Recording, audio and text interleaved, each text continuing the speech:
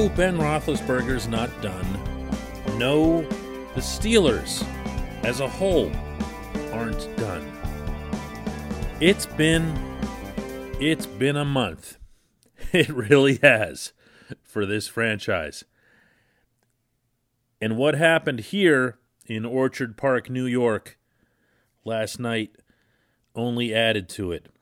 But they're not done. They're just not. Good morning to you. Good Monday morning. I'm Dan Kovacevic of DK Pittsburgh Sports, and this, the newly reborn DK Sports Radio podcasting network.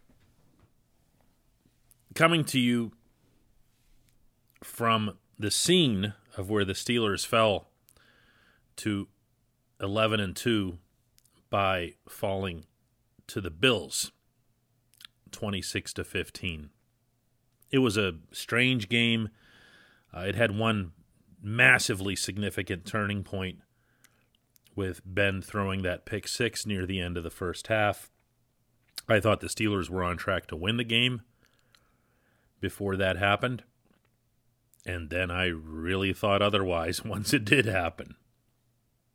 And judging from the reactions from both the Steelers and the Bills sides afterward, they saw it the same way.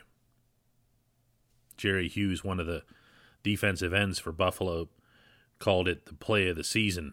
And I don't know if he meant just for Buffalo or in the NFL or whatever, but it was a big matchup of two AFC teams with very good records. And yeah, that really swung things. Are they done? Are they done? What do you do with this team? You know? What do you do with them? I feel like in following these guys all over the country and covering the 11-0 start and having spent more than half of my focus and energy after those 11 wins lasering in on areas where the team still needed to improve if it was going to go to the next level, meaning be a real live Super Bowl contender. I feel like all of this has become something almost of a self-fulfilling prophecy. We've been waiting so long for the Steelers to lose, to fall back, that now that they have, it doesn't feel like it's surprised anyone. I know it hasn't surprised me. I never saw 16-0.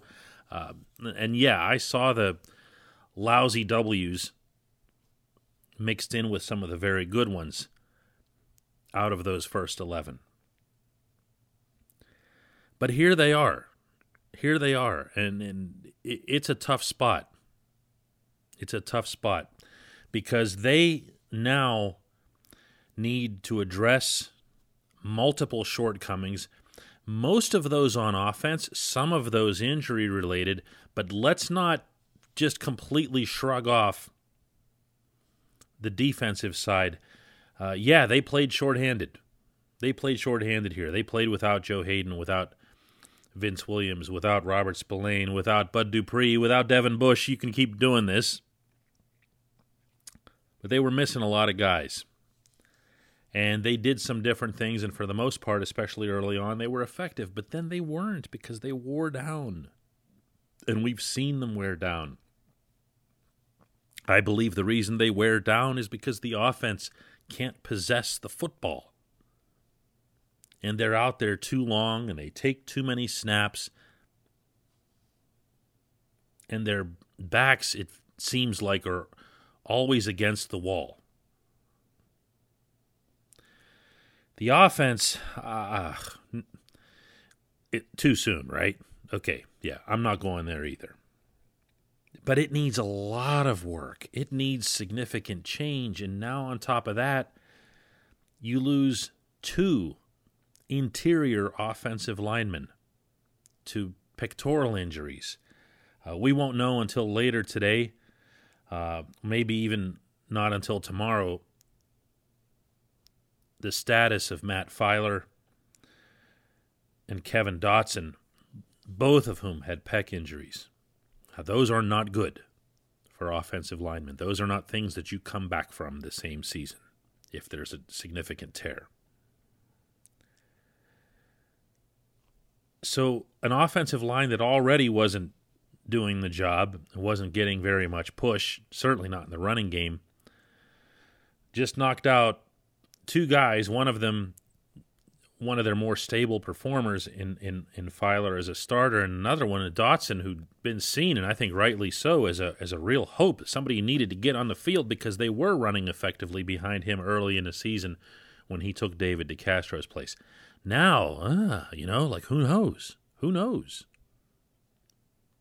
Who knows what's going to happen there? They have all kinds of issues to address, chiefly the running game, and chiefly after that, throwing downfield. There's not a lot of daylight between those two when I rank them, believe me.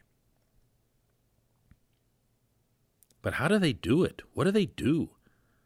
If they win a week from today, and it's a Monday night game in Cincinnati, and they beat the Bengals, it'll be, they beat the Bengals. The Bengals don't even have Joe Burrow. The Bengals are missing a ton of guys.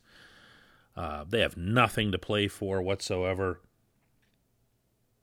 And no one will take it seriously, and the shortcomings won't necessarily even need to be addressed for that to happen.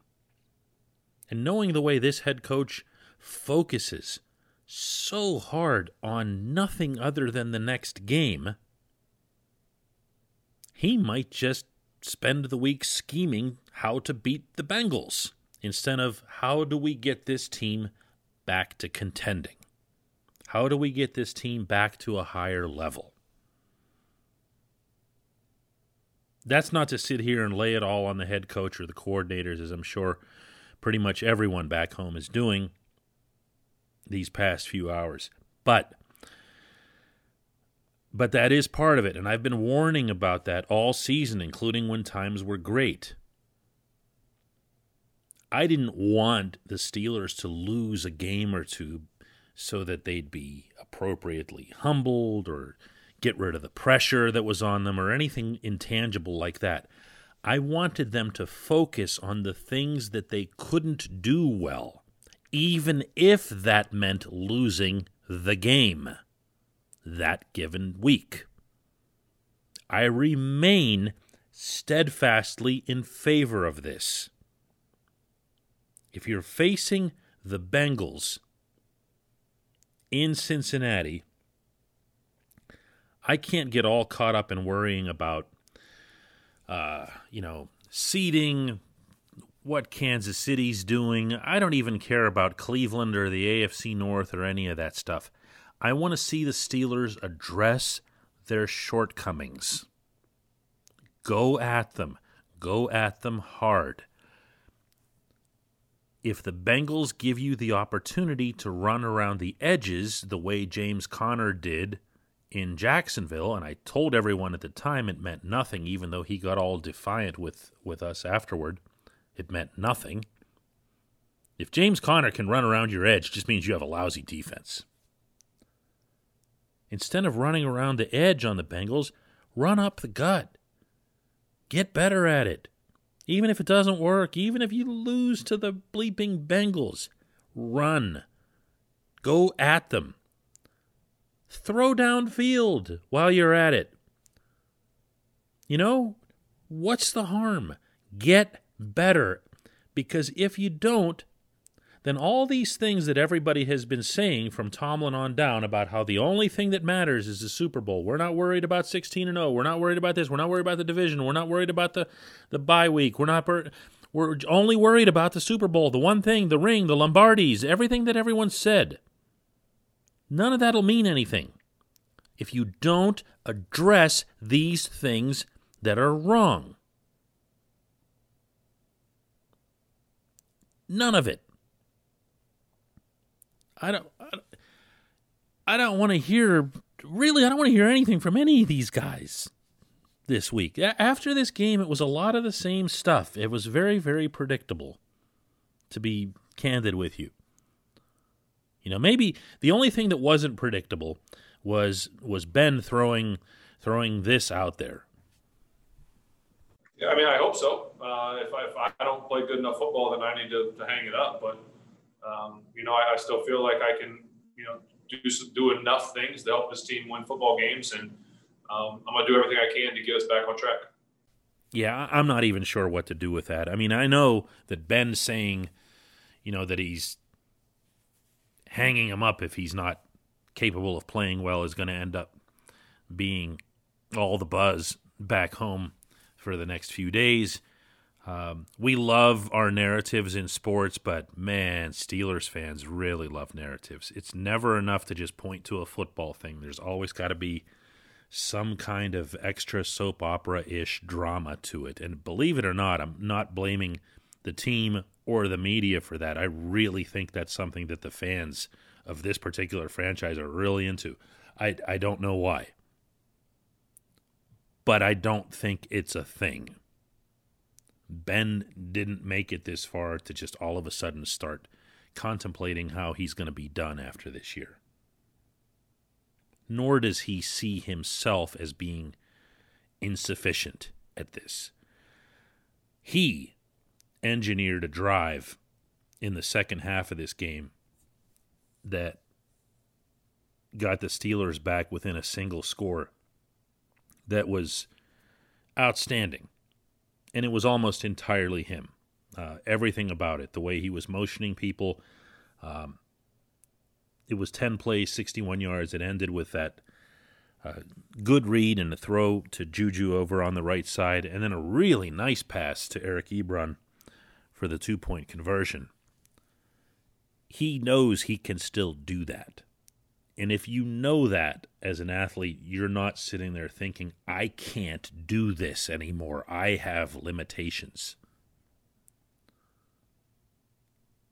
So I think he's just being the way he tends to be whenever he's down. He gets moody and he says stuff. And he says stuff that, because he says it, becomes a headline or the headline. To me, this is a lot more about a bunch of people. This is about this group needing to get it together as it relates to addressing the known and now glaringly obvious and often embarrassing shortcomings. They have to find a way to back defenses off the line of scrimmage.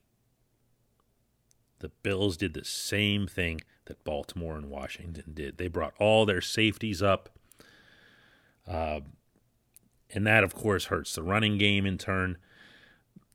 They have to address these things, and they have to address them as if nothing else matters, because they're going to be in the playoffs. Whether they have a bye or a certain seed or home field of all things doesn't matter in the slightest. I mean, this game was played in front of 0 people. They just need to get their act together. But in those areas, it's not just about beating the Bengals or beating the Colts or even beating the Browns at the end of the regular season. It's about trying to find a way to get back on their feet, to regain some of that swagger that they had, especially early on. Or don't. Just go beat the Bengals then. When we come back, just one question.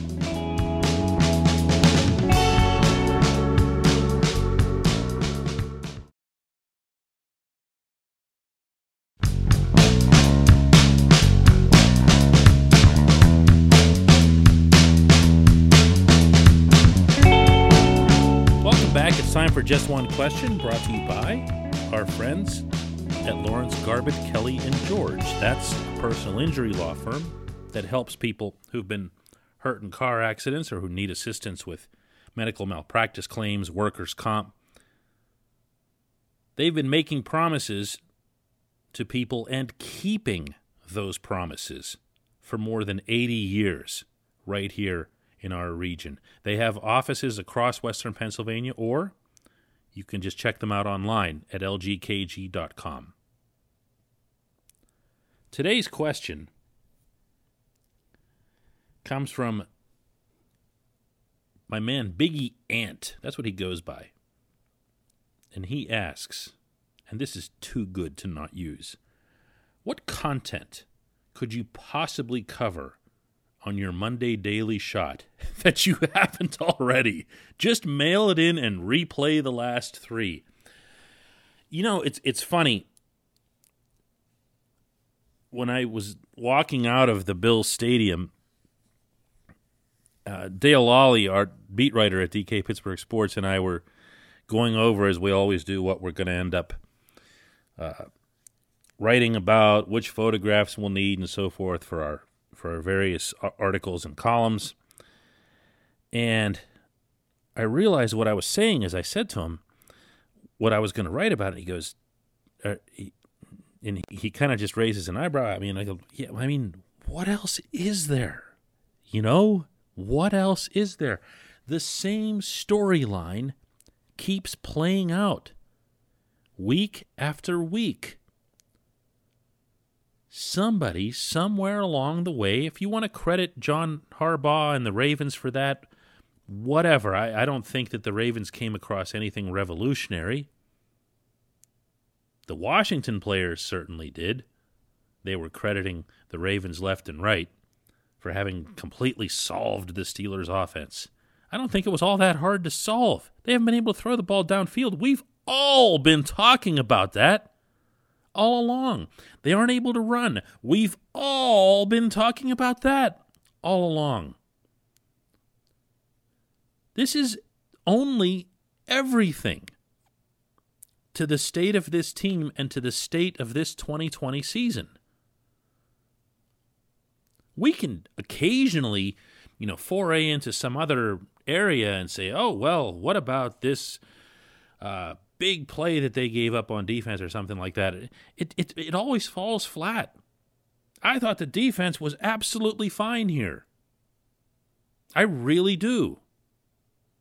I thought they had, especially in the first half, when they still had all their energy and mojo and everything before the offense sucks all that out of you, I thought they were able to do a terrific job of pressuring Josh Allen, even though the Bills kept people in to try to protect against that. That's a great sign for this team moving forward. Alex Highsmith was able to get back there. He's not Bud Dupree yet, but he was able to make a difference.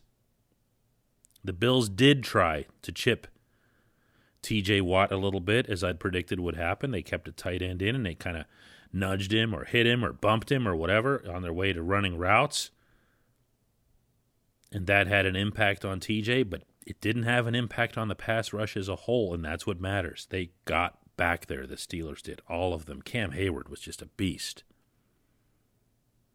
A lot of these things are still intact. They're still in play. You can't point to any part of the defense and say, gee, I really wish that would get a whole lot better or else. You can't. Funny, I can't even look at the drops. By the way, the Steelers finished with 3. I know it seems like they had 1 million because of the way it opened up with Deontay Johnson dropping that screen pass and then the one really hideous one by Eric Ebron. Because it was those two, it felt like there was a bunch of them. It wasn't the case. There were 3. But I can't even get all worked up about the drops or the benching of Deontay or anything, because to me, all of those things are just symptomatic. And they feed off the other 2 things, the 2 main things. So if I'm going to be guilty of just beating this drum kit into the ground, so be it. If this is the thing, if this is the story with this team, it is what it is. Now, that said, Biggie, I didn't go back and replay the last 3 daily shots. I wasn't going to cut that kind of corner here. Wow, what a time. What a season, huh? Let's talk about it some more tomorrow, all right? Thanks so much for the question. Thanks so much to everybody for listening.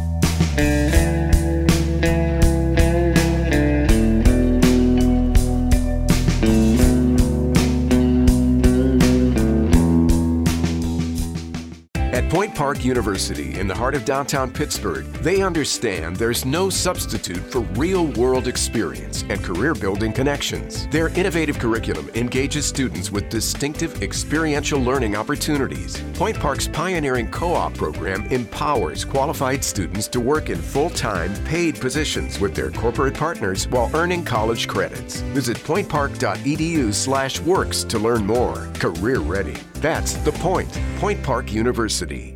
Your front door, your car, your gym locker, your gun. Safety is a habit. Learn more about how to keep guns safe and secure. Visit projectchildsafe.org.